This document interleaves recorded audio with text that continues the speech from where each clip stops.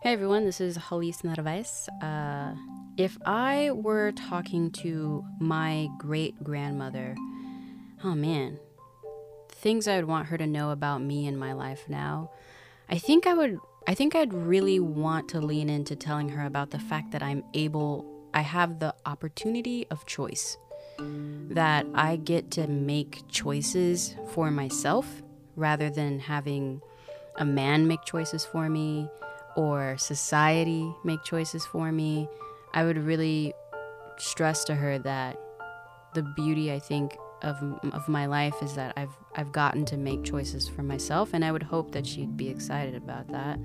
And I think that's the big thing that I would want her to know about my life is that I get to make my own choices for the most part, and that I get the privilege of choice. I feel like many of my ancestors didn't get the privileges of choice.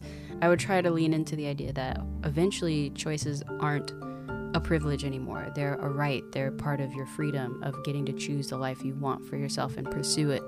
So I think that'd be the big thing. I don't know if I'd really go into like exactly what I do with filmmaking and producing and all that, because frankly, film is just kind of getting going in her lifetime. So I think it'd be hard for her to comprehend like the internet and being on it, you know? So, but I think I would try to lean also into the idea of like, I make a living from my art. And my art is very technical, and I think I would also try to explain to her that I'm educated. That's something that, again, was not an option, not only for women in my great-grandmother's time, but Black people specifically. So I think I would also, try to lean into that quote of like, I am my ancestors' dreams realized. I've gotten to do things that generationally you didn't have access to, and I don't take that lightly. So thank you for paving the way for me. If I were talking to my great-granddaughter or niece, again, that beauty of choice, I'm not quite sure if I actually want to have children or not, but if I were to talk to them, I think I would want them to remember me for my art, and also I'd want them to remember me for, this is kind of random, but my fairness. I would want them to think that I was fair, and I would want them to feel like I'm proud of them, and I'm proud of whatever they decide to do with their life, I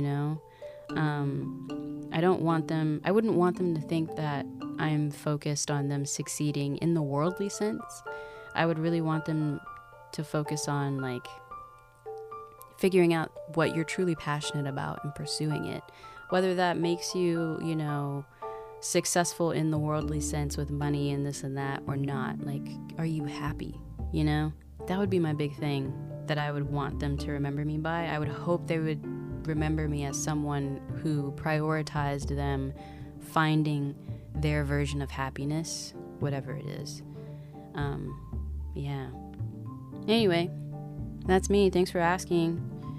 Hope the series goes well. Bye.